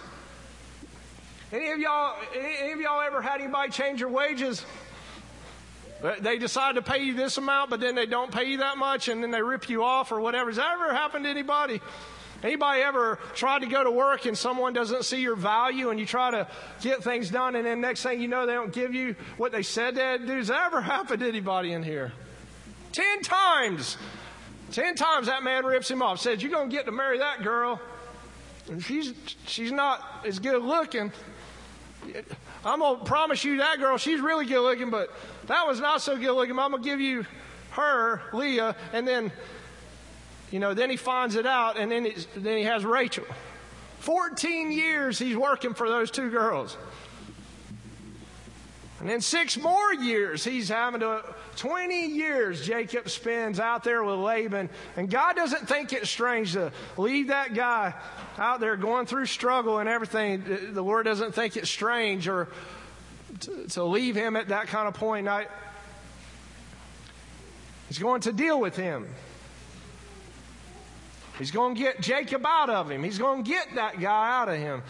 It all kind of comes up at Peniel, and I feel bad because I'm like, in my mind, I'm skipping so much information for you, and I just can't do it right now. But so much information comes up to a wrestling match.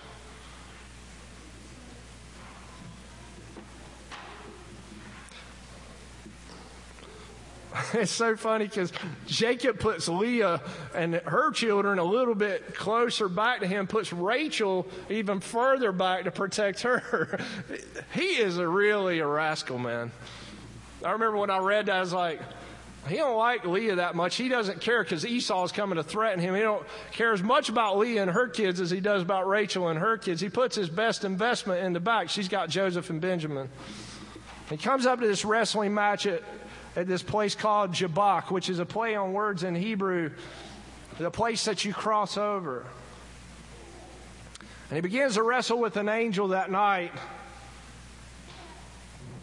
And many believe this, I do too, that was a pre-incarnate Christ. That was the Lord himself wrestling with Jacob. And he asked him a question.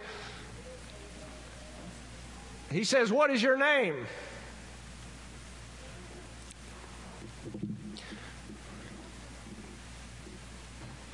What is your name, Jacob? He doesn't say Jacob. Listen, you got to hear me this morning because this what we're saying here is so important.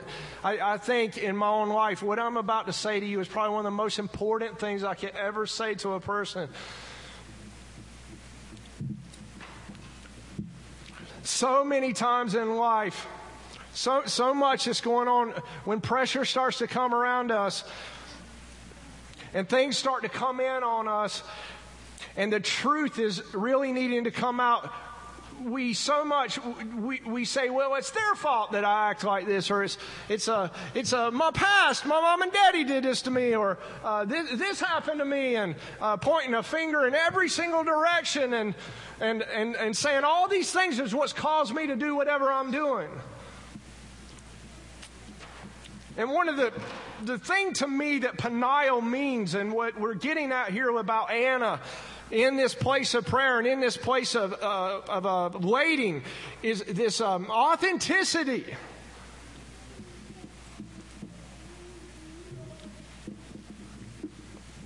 When God begins to come into our life and intervene into our life and say, what is your name? You know, here we are in the, what is this place called? The Why Am I? Right? You ever thought of it like that? Rafi brought that up at a prayer meeting. Why am I? Or who am I? And we come up to this existential question in our head, and we start to ask this question, and the Lord is saying, who are you?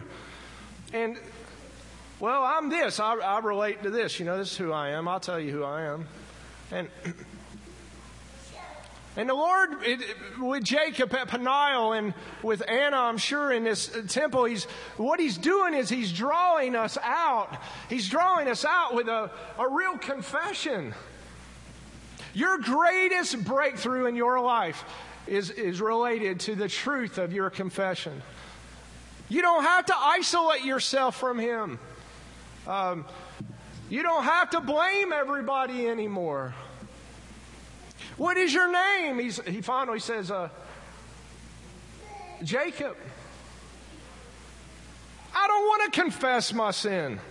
You know, I don't want to say what's really going on here. I want to get away from it. I want to go and, you know, turn in another direction. I want to say that somebody else caused me to be this way, or I want to get into to that in this way. And the Lord said, my face is looking on you. I want you to know the depths of my love and the interchange of you expressing back to me who you are. The radicalness of this has been one of the greatest things that ever happened to me personally in my life, is when the true confession finally comes out. I don't have to run and hide anymore. It's like, what is your name? My name is Supplanter. Come and see the man who told me everything I ever did wrong. A woman at the well. Nobody does that. I mean, really, does everybody want their stuff aired out in the laundry, put out in front of everybody? No, but come see the man who delights in me in the middle of, I've had 5 husbands. He's not even your husband. Come and see the man. When I experience his delight, I can confess all. No more wrestling.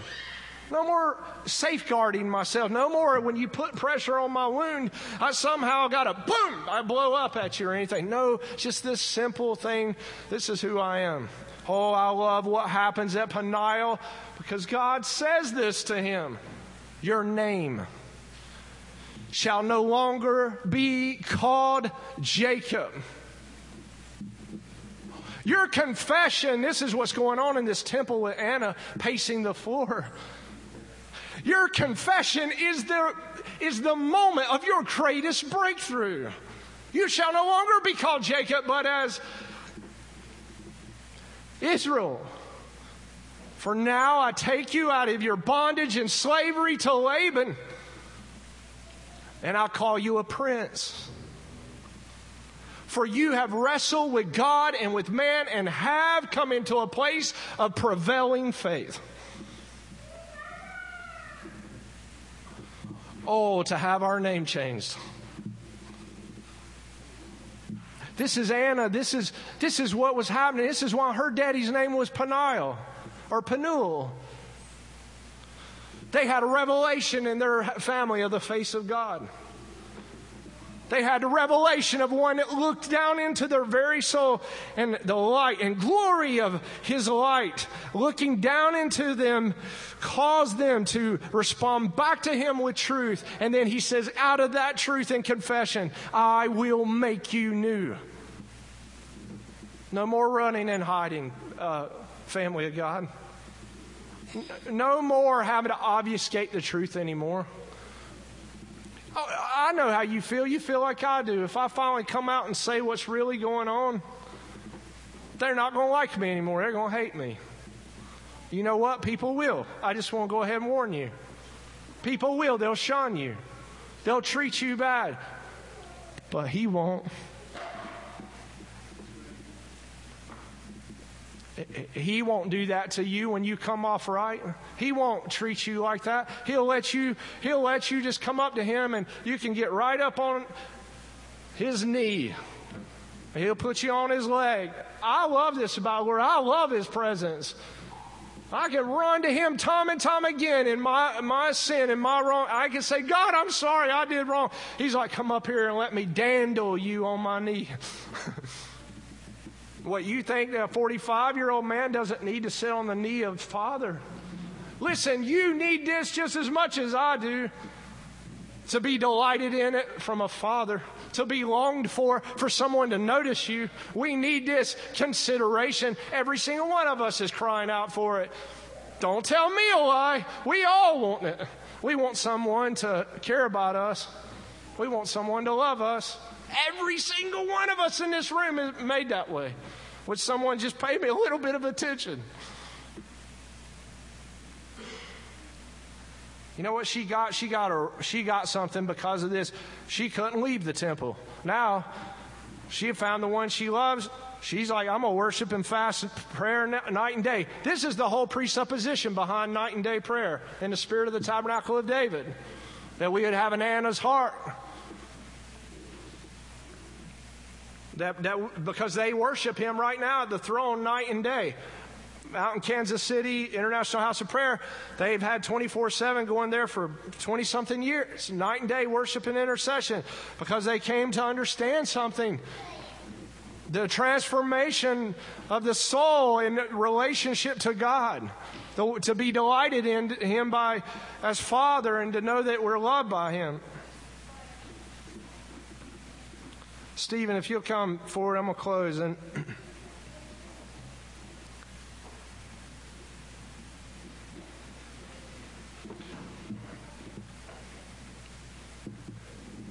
she came to them and she began to give thanks. Listen, now hear me out. When you're in the waiting, saints of God, begin to praise him. Every transformation you will ever see with the Lord will come, and I mentioned this last week with Simeon because he did the same thing. When I'm saying you feel the vacancy. You don't know if he's going to show up. It doesn't look like it's going to work out. You feel exposed. Begin to praise him. I mean, say, I don't care what it looks like. My sin, I confessed it to him. I did everything that I know, and I'm going to stand, and I'm going to worship you, and I'm going to praise you. You want to talk about the great transformation? It comes out of a thankful heart. It's amazing. Every transformation I've ever seen personally is on the back end of a praise.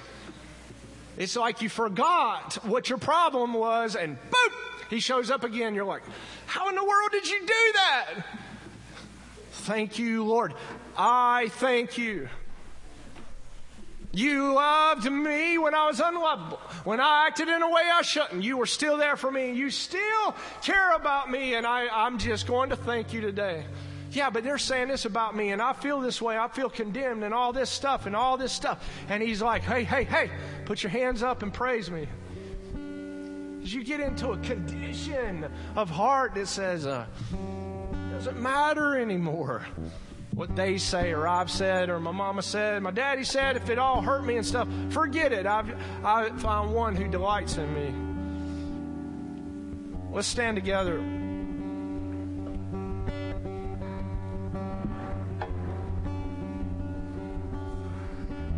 I'll pick up with this next week, even though we read it this morning, but just as a little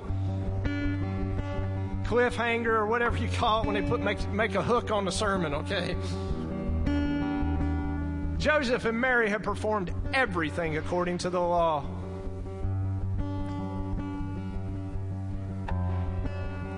They weren't breaking the law of the Lord. And they returned to Galilee in a little town called Nazareth.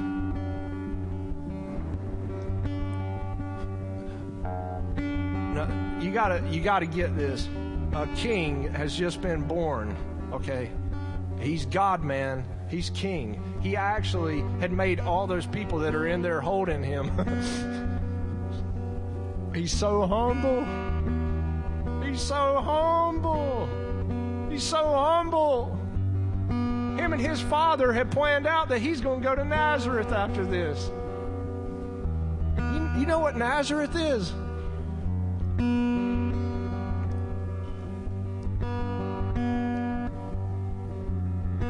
In people's mind in that day, socially, economically, it was like tenement housing. You know, we use this kind of language today. It was the broken down trailer park. That's what Nazareth was to everybody. You know, a redneck, everybody's a redneck to somebody. Isn't that true? I mean, we're not supposed to treat each other that way, don't get me wrong, but God changes it.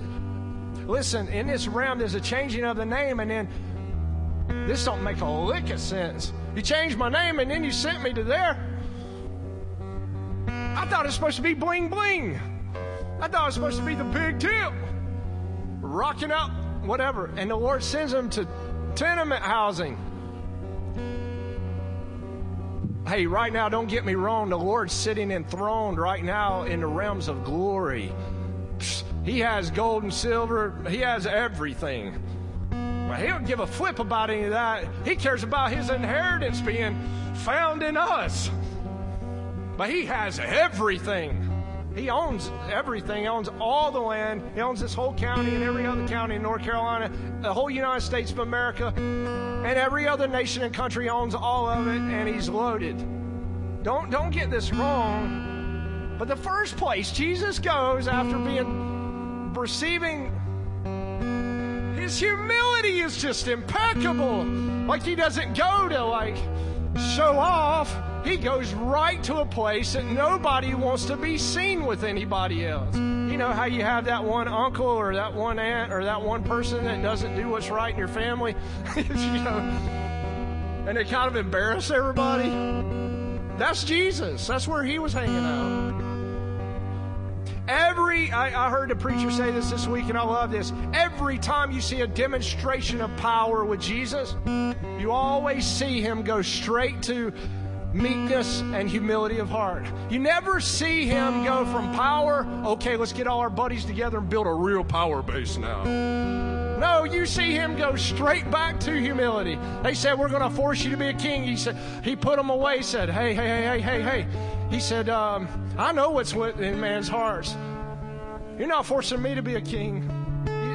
Every time. He said, don't tell anybody about that miracle I just did. Don't tell anybody. The guy, the rich young ruler said, you're good. He don't call me good. Only call my Father good. You see this? He always points away from himself. God can trust him because he didn't count a robbery to be equal to God, but he made himself of no reputation. He came in the form and likeness of man, humbled himself. That's what this text is about today. We want to engage in the face of God, engage in the humble King, engage in humility.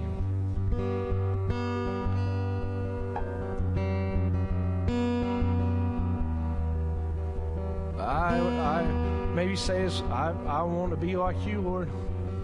I want to have a face-to-face with you, Lord. Look in the eyes of mercy and grace and the loving kindness of our Savior. Look at me. Quit running away from me. Just come to me. Let me change your name. Yeah, but everybody knows me this way. I've already blew it. I've done all these things I shouldn't have done. Come to me, the Lord says. Let me be and let me have you. Oh, man. I don't know about you. I've been a Christian since I was 17. I had to sign up for this every day. This message is it's eternal. It isn't like, oh, I got saved one day and that's it. This is every day. I'm signing up again. Lord, we're signing up again to love you. We're signing up again to say, change me. We're signing up again to be made union in you. We want you, Lord.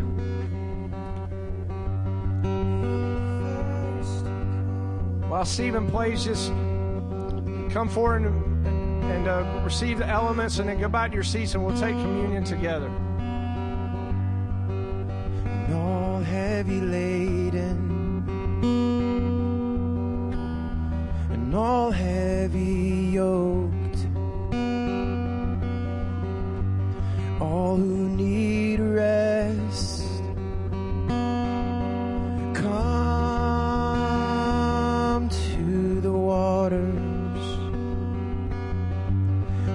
up your burdens here.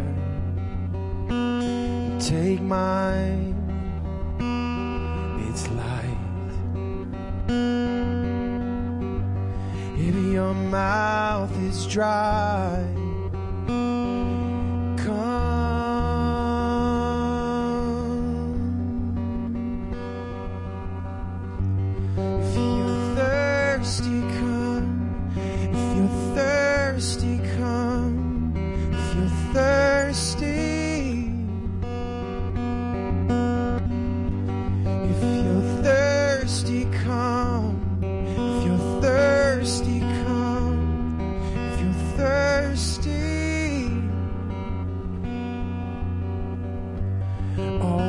lost hope and all lost in the desert.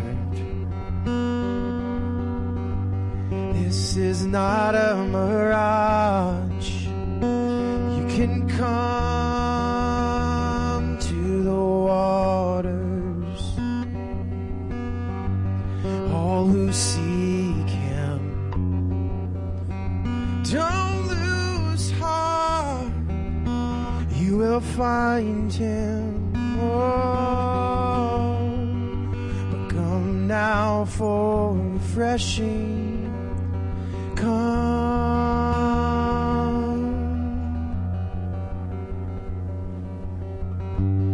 If you're thirsty, come. If you're thirsty, come. If you're thirsty, come. If you're thirsty, come. If you're thirsty, come. If you're thirsty, because He's pulling up buckets full of water from wells of living water. You will never thirst again.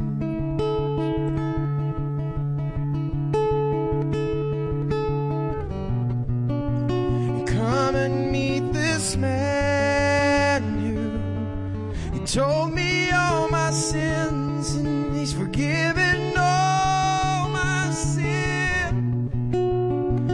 You will never thirst again. He took the bread and He broke it, and He said, "This is my body which is broken for you. Do this in remembrance of me."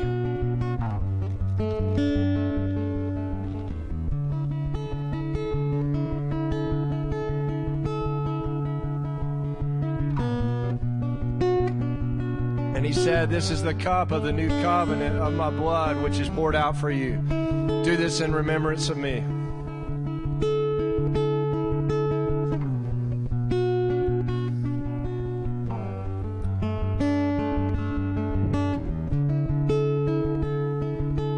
Thank you, Lord. Thank you, Jesus, for this gathering, for this event, for this moment in our life, Lord, where we can come together. Thank you for the transformation of being able to peer into your face and to see how your emotions and how you feel and who you are. I pray you bless this people this morning. Bless them with a deeper sense of who you are for them. Bless their families, Lord. And may the Lord bless you, and may the Lord keep you. And may the Lord make His face shine upon you and give you peace. Amen. Bless you today.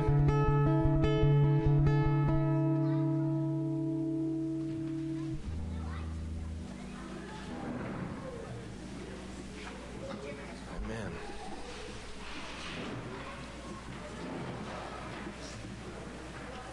All right, kids.